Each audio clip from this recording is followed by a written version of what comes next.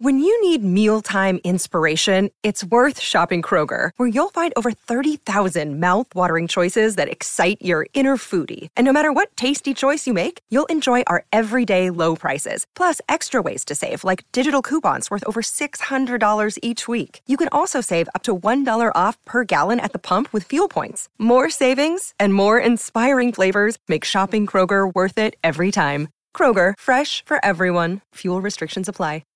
Save big money on everything for your next project at Menards. Spring is here, making it the perfect time for outdoor projects. Suncast storage sheds are an excellent solution for protecting outdoor lawn and gardening tools. They're easy to assemble, and the all-weather construction provides water resistance and UV protection. Save big on Suncast storage sheds. View our selection of Suncast products today in-store and on Menards.com. Save big money at Menards.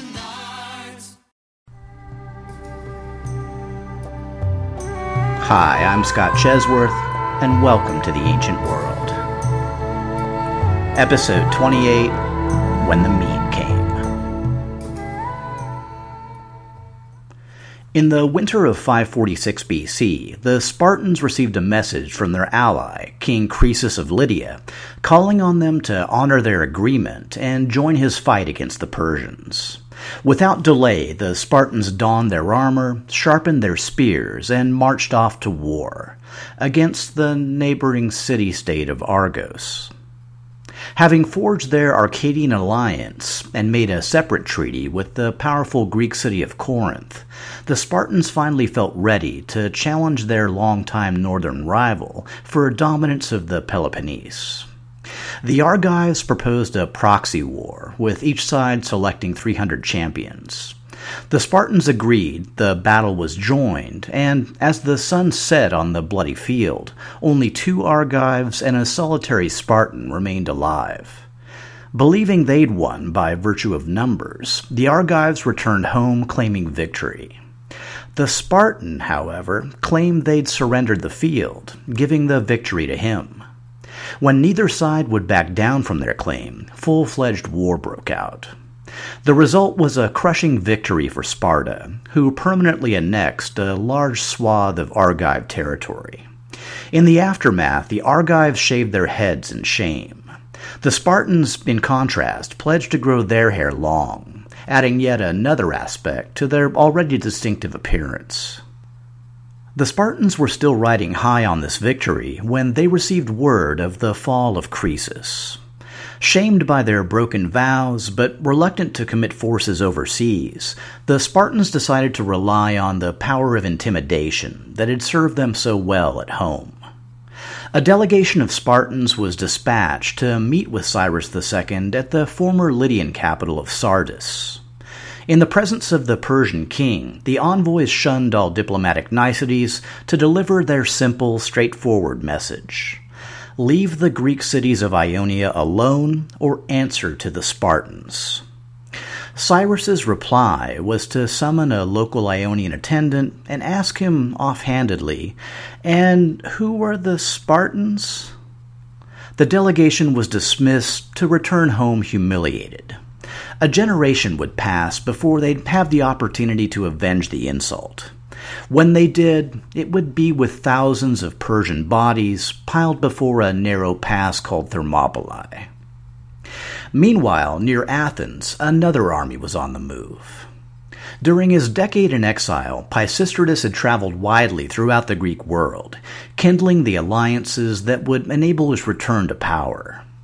Despite having abandoned his first Argive wife, he was somehow able to repair his relationship with the rulers of Argos and obtain a new wife, his third, from a prominent local family. From there, it was on to Thebes, where he won additional wealthy backers, then to the wild northern lands of Macedonia, where he gained an interest in the valuable Pangaean silver mines. He also spent time in Thessaly, home to the mythic Greek heroes Achilles and Jason, where his third son Thetalos was born. However far he ranged, his thoughts remained fixed on Athens, its towering Acropolis, fickle populace, and the treacherous Eupatridae families who had twice cost him his rule. Where his first two attempts to gain power had relied largely on trickery, the third would rest on the firmness of metal.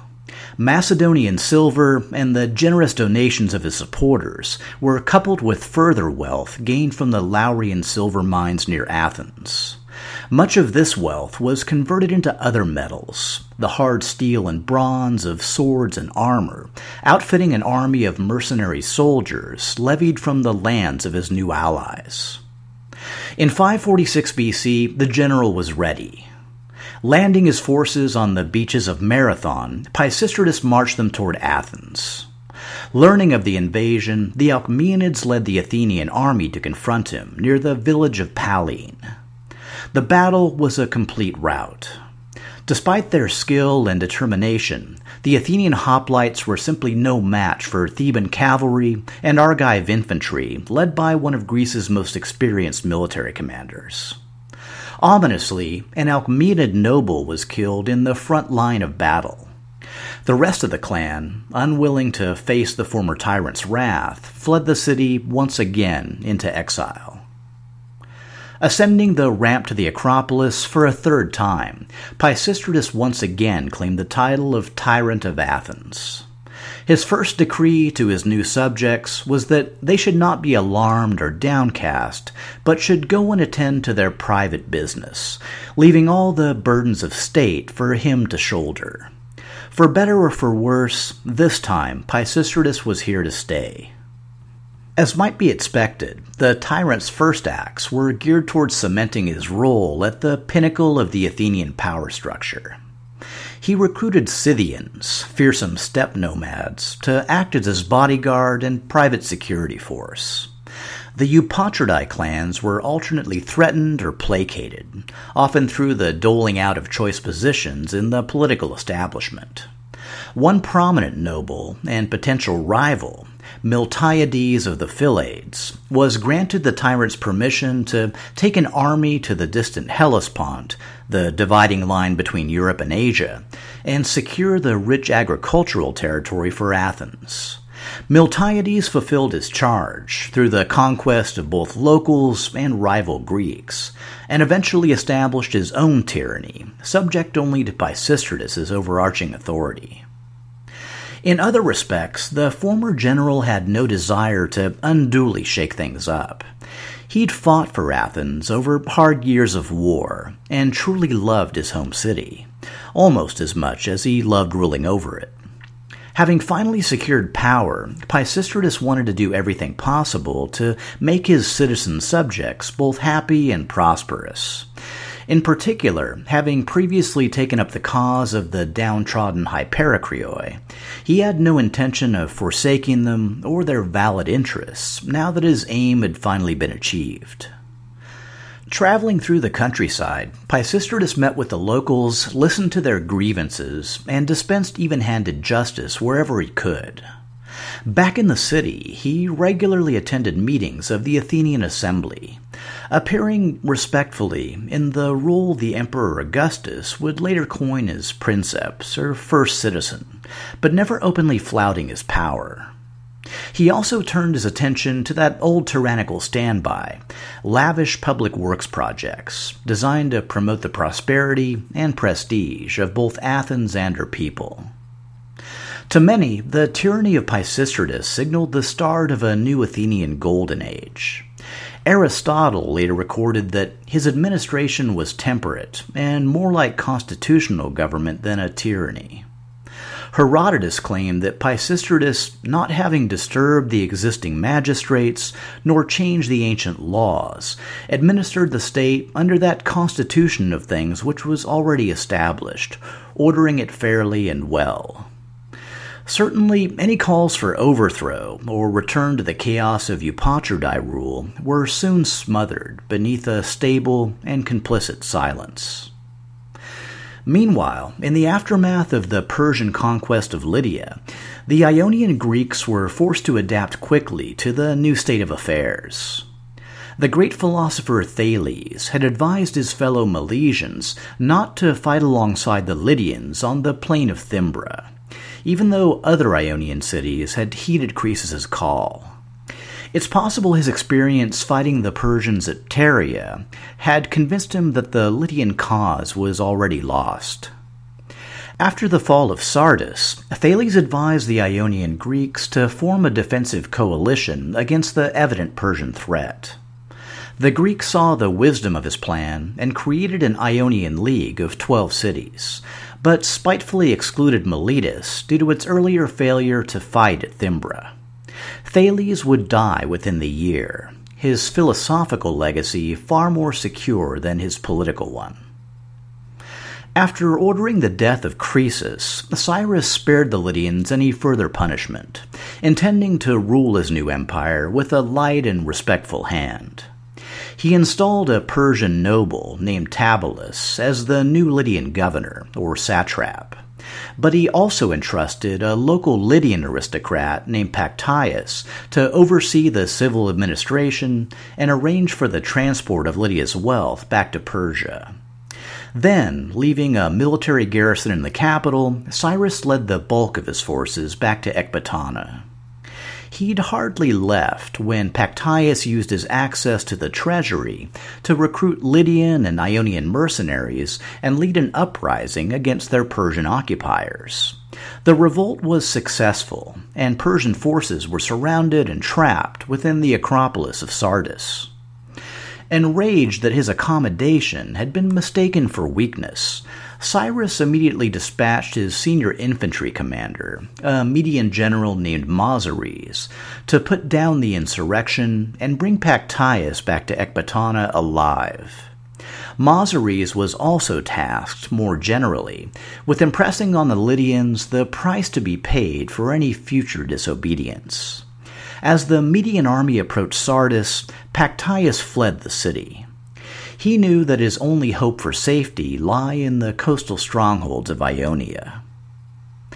If the Greek plan had been to lay low for a while and kind of hope that the Persians forgot about them, that approach was shot in the foot the minute Pactyus showed up at Priene, laden with Lydian gold and begging for the sanctuary of the newly formed Ionian League. On the other hand, if Cyrus had eventually intended to conquer Ionia anyway, the revolt of Pactyus just moved up the timetable and gave him the perfect pretext to begin the assault. Leading Median forces to the coast, Mazares captured Priene, seized Pactyus, and dispatched him back to Ecbatana, where he was likely tortured to death. Next, the Median commander conquered the Ionian city of Magnesia. Lying only 15 miles from Miletus, it's unclear whether Magnesia's population was mainly Milesians, Ephesians, or Lydians, but like Miletus, it was not a member of the Ionian League. Its conquest sent a clear message. All Greek cities were now potential targets. Shortly after the capture of Magnesia, Mazares died, possibly killed in battle. If the remaining Greek cities considered this a promising development, they obviously didn't know Cyrus. Having begun the process of Ionian conquest, the Persian king had no intention of leaving things unfinished. Instead, he doubled down and dispatched his most senior general to finish the job. The return of Harpagus to Anatolia would be the death knell for Ionian freedom and resistance to the Persians. For the next 4 years, Harpagus and his Medes ranged across the Anatolian countryside, conquering territory after territory and city after city with a ruthless and almost mechanical efficiency. Operating from their new regional capital of Sardis, his army first secured the neighboring territories of Lycia, Caria, and Cilicia. Though Harpagus showed mercy and tolerance toward all conquered peoples, in keeping with Cyrus's wishes, the fiercely independent Anatolians had no interest in meekly surrendering to any foreign ruler.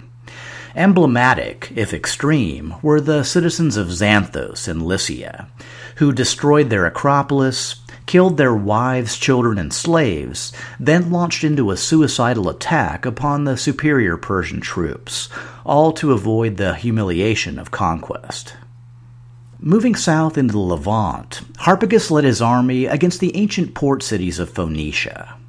After withstanding centuries of assaults by Assyrians and Babylonians, the Phoenicians found themselves virtually defenseless in the face of new and innovative Persian military tactics, including the use of earthwork ramps and mounds and the deployment of mountain climbers to scale city walls. Harpagus' rapid success in Phoenicia led to an unforeseen consequence: a second massive exodus of Phoenicians fleeing for the security of Carthage and other distant shores. Those who remained behind would soon find Phoenicia divided into the 4 new Persian vassal kingdoms of Sidon, Tyre, Arwad, and Byblos. They'd also be compelled to embrace a new and prosperous role as shipbuilders for the Persian Empire. Returning to Anatolia, Harpagus finally turned his eye toward the remaining coastal strongholds of the Ionian Greeks. Despite fierce resistance, city after city fell to his army. Following the Phoenician example, many Ionians chose to flee to the Greek mainland or the even more distant territories of Magna Graecia, rather than submit to Persian rule. Here, the city of Phocea took the extreme approach, evacuating its entire population along with all their belongings, in order to leave nothing behind for the Persians. Even as Harpagus completed the Persian conquest of Anatolia, Cyrus was off campaigning in distant eastern territories beyond the Zagros. Taking the Khorasan highway deep into the lands of his Aryan ancestors, Cyrus led Persian forces against the nomadic steppe tribes of Iran and Central Asia. 6 years of near-constant campaigning earned the Persian king control over an immense swath of territory, running from the Aral Sea in the north to the Hindu Kush in the south. His campaign was later recorded as bringing into subjugation every nation, without exception. Much like Julius Caesar later accomplished with the Gauls, Cyrus was able to successfully expunge the primal Median fear of the Scythians, who had previously dominated their kingdom for decades. Subdued by the Persian king and awed by his military prowess, the Scythians would prove to be among the most brutal and effective of the empire's shock troops. When it comes right down to it, the Scythians were rapidly becoming the Swiss army knife of steppe tribes. The Assyrians had used them to threaten Urartu, the Babylonians had used them to conquer Assyria, Pisistratus was using them for bodyguards, and now the Persians were using them for therapy. Oh, did I mention that they also wore tall, pointy hats and used cannabis? And that they liked to brag about drinking the blood of their enemies and using the scalps as napkins. They were a fairly crazy bunch, and they'll be giving the Persian king Darius I a serious headache just a few years down the line. But for the moment, the Persians were still riding high and feeling no pain. Wherever he went, and wherever he conquered, Cyrus portrayed himself as the living embodiment of ancient Aryan traditions, and gave local tribal chiefs wide latitude under his overarching rule. This approach won Cyrus his ultimate goal: a broad and stable buffer zone to the northeast, secured at the Jaxartes River by a series of 7 Persian forts. With this distant frontier established, Cyrus was free to return his focus to unfinished business in the west. In 542 BC, Nabonidus finally left his desert refuge of Tama and made the reluctant, foot-dragging journey back to the capital. Any attempts to win over Arab allies had proven fruitless. In fact, Cyrus had wooed them away in his typical charismatic style, and used Arab troops decisively during his final assault on Lydia. Over the past few years, merchant caravans and royal messengers had continued to bring rumors to Tama, tales of spectacular campaigns, staggering odds overcome, and conquered lands now stretching from the Aegean to the Aral Sea. No one, not even Sargon the Great or Tiglath-Pileser III, had ever come so far so fast. In the end, Nabonidus was left little choice but to re-shoulder his responsibilities and see to the defense of Babylon. The situation in the capital, always dicey for the ethnically Assyrian, sin-worshipping nonconformist king, had predictably grown worse during his decade of absence. The priesthood of Marduk, who had once resented him, now openly despised him for throwing their sacred calendar of festivals into disarray. The ordinary citizens of Babylon had serious abandonment issues, and had also been suffering under the incompetent administration of the king's son Belshazzar. In an effort to make amends, Nabonidus immediately relieved Belshazzar and several other senior administrators of their positions of authority. Regardless, every action taken by the Babylonian king smacked of much too little and very much too late. By 540 BC, Nabonidus' advisors began to bring him rumors of a full-court propaganda offensive being waged by the Persians.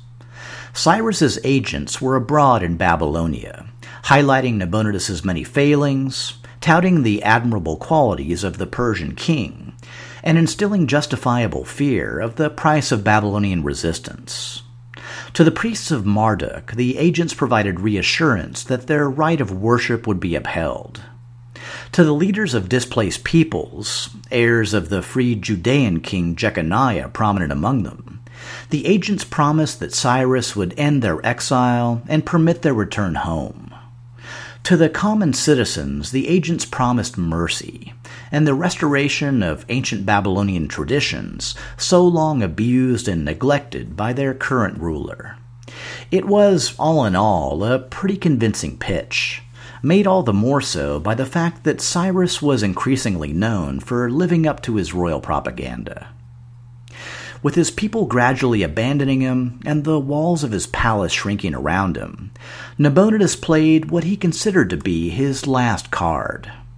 He commanded that the statues of all the Babylonian gods be taken from the cities of southern Mesopotamia and brought immediately to the capital.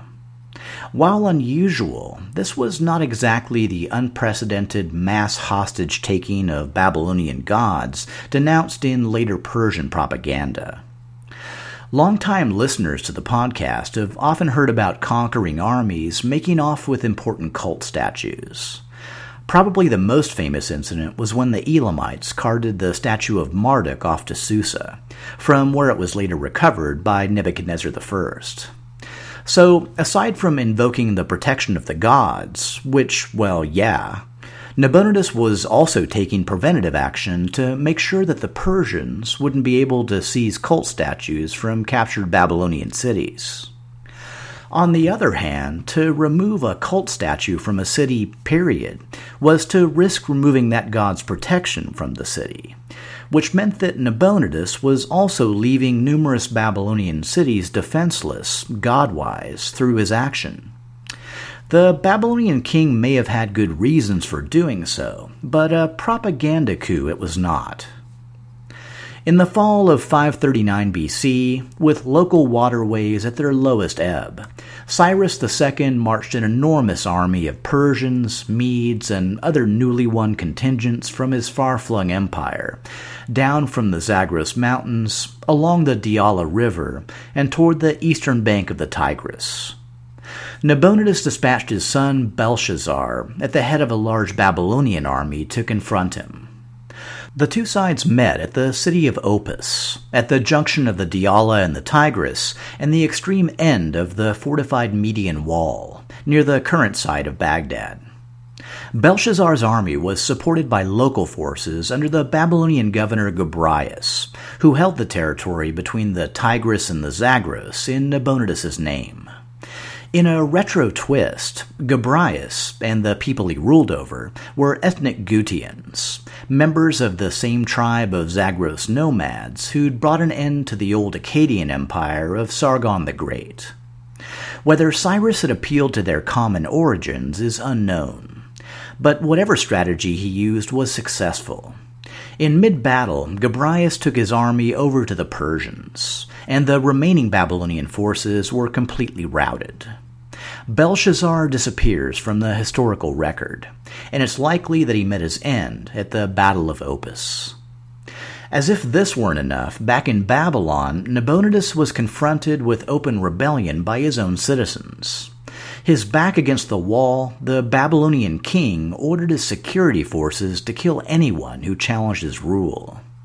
The revolt was contained, but when news reached Nabonidus of the defeat of the Babylonian army and the death of his only son, the king could likely feel his last hopes fading. On October 5th, 539 BC, the city of Sippar, just to the north of Babylon along the Euphrates, opened its gates to the Persian king without resistance. Cyrus was aware that remaining Babylonian forces had formed a last line of defense just north of the capital. Unconventional as always, the Persian king decided to forego the needless bloodshed of a direct assault. He instead dispatched a small body of troops, under the newly minted Persian general Gobryas, south along the Tigris to take the capital by surprise. After meeting token resistance near the Enlil Gate, Gobryas was able to move quickly to secure the city. In fact, Babylon was so large that long after the outer portions were taken, those in the center continued to engage in a lively religious festival, until they were finally informed that their city had been captured. Still, the citizens of Babylon were pretty fatalistic about the whole affair. Cyrus's propaganda and Nabonidus's bloody crackdown had combined to cast the Persians in the effective role of liberators. But actually, even before all that, Babylon's priests, administrators, and general populace had long been ready for a change of leadership. When the opportunity came, they grabbed it, and eagerly handed Nabonidus over to Gobryas's troops. Hearing of the capture of both their city and king, the Babylonian army found its position untenable, and surrendered en masse to the Persians. It's probably worth mentioning that there are alternate versions of the capture of Babylon. Herodotus records a more dramatic tale of Nabonidus leading Babylonian forces against the Persian army, finally retreating behind the city walls, and having the ensuing siege broken by Cyrus, who diverts the flow of the Euphrates so that his troops can march into Babylon along the riverbed. Another version, by the Babylonian historian Berossus, has Nabonidus fleeing to Borsippa after the fall of Sippar, and returning to Babylon later, only to be captured. But the above version, taken from the Nabonidus Chronicle, is widely considered the most reliable. The final fate of Nabonidus is unknown, but it's likely that he was either imprisoned or killed on Cyrus's orders. It's equally likely that few Babylonians mourn the passing of their strange and distant king.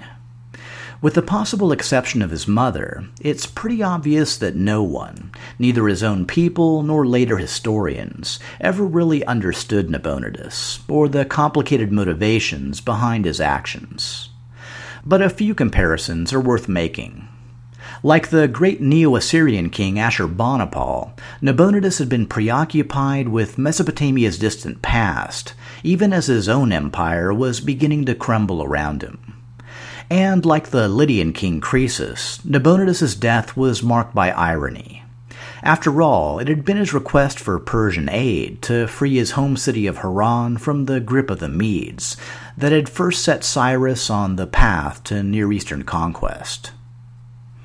Acting on Cyrus's strict orders, Gobryas made sure that Persian occupation forces committed no looting, violence, or any other offensive acts against the Babylonians. He also posted Gutian shield-bearers around the Temple of Marduk to ensure that sacred rites could carry on without disruption. Meanwhile, Cyrus II remained respectfully outside the city gates, negotiating with Babylonian priests and administrators on the proper way to assume control over the ancient capital. Supposedly, both the Neo-Assyrian king Sargon II and the later Macedonian conqueror Alexander the Great took much the same approach during their respective captures of Babylon. The process took weeks, but Cyrus was infinitely patient. The Persian king was clearly favored by the gods, but the persnickety Babylonians were wondering, if you don't mind us asking, which gods exactly?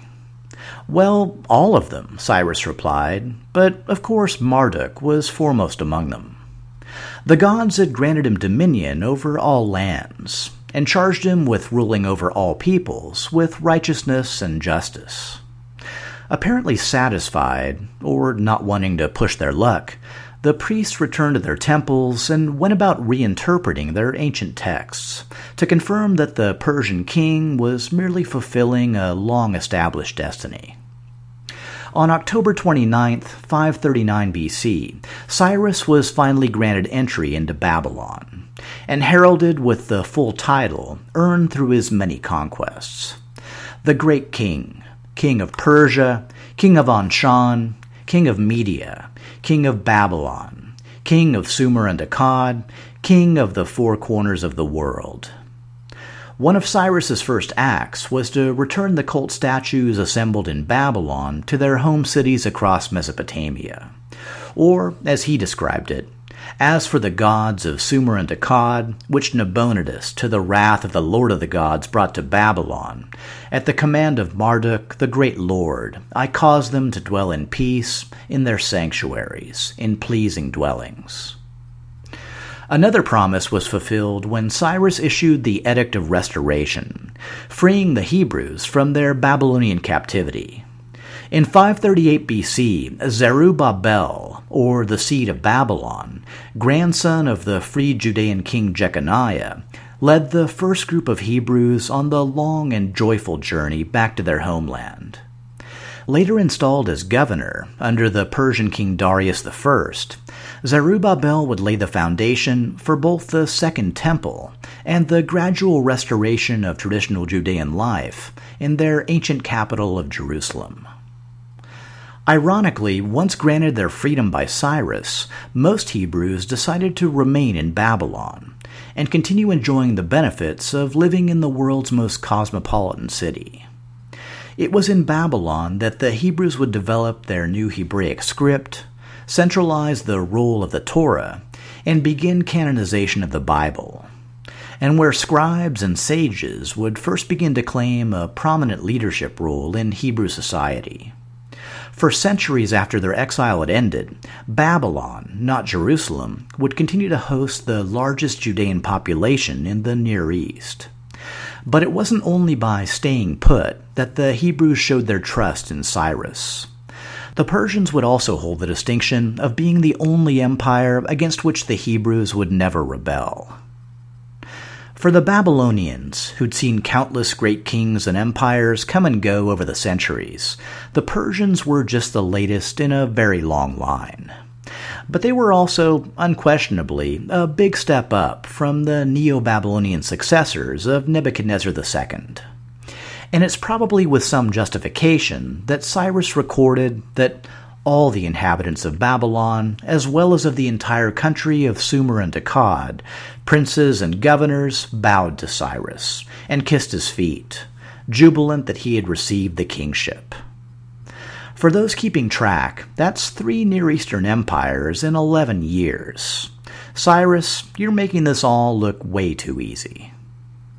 Next episode, we'll take a look at the final years of Cyrus the Great and discuss the nature of the Achaemenid Persian Empire over which he ruled. And, as promised, we'll also return to Italy to cover the many reforms of Servius Tullius and watch the ascension of the final Etruscan king, the notorious Tarquin the Proud, to the throne of Rome. All this next time on The Ancient World.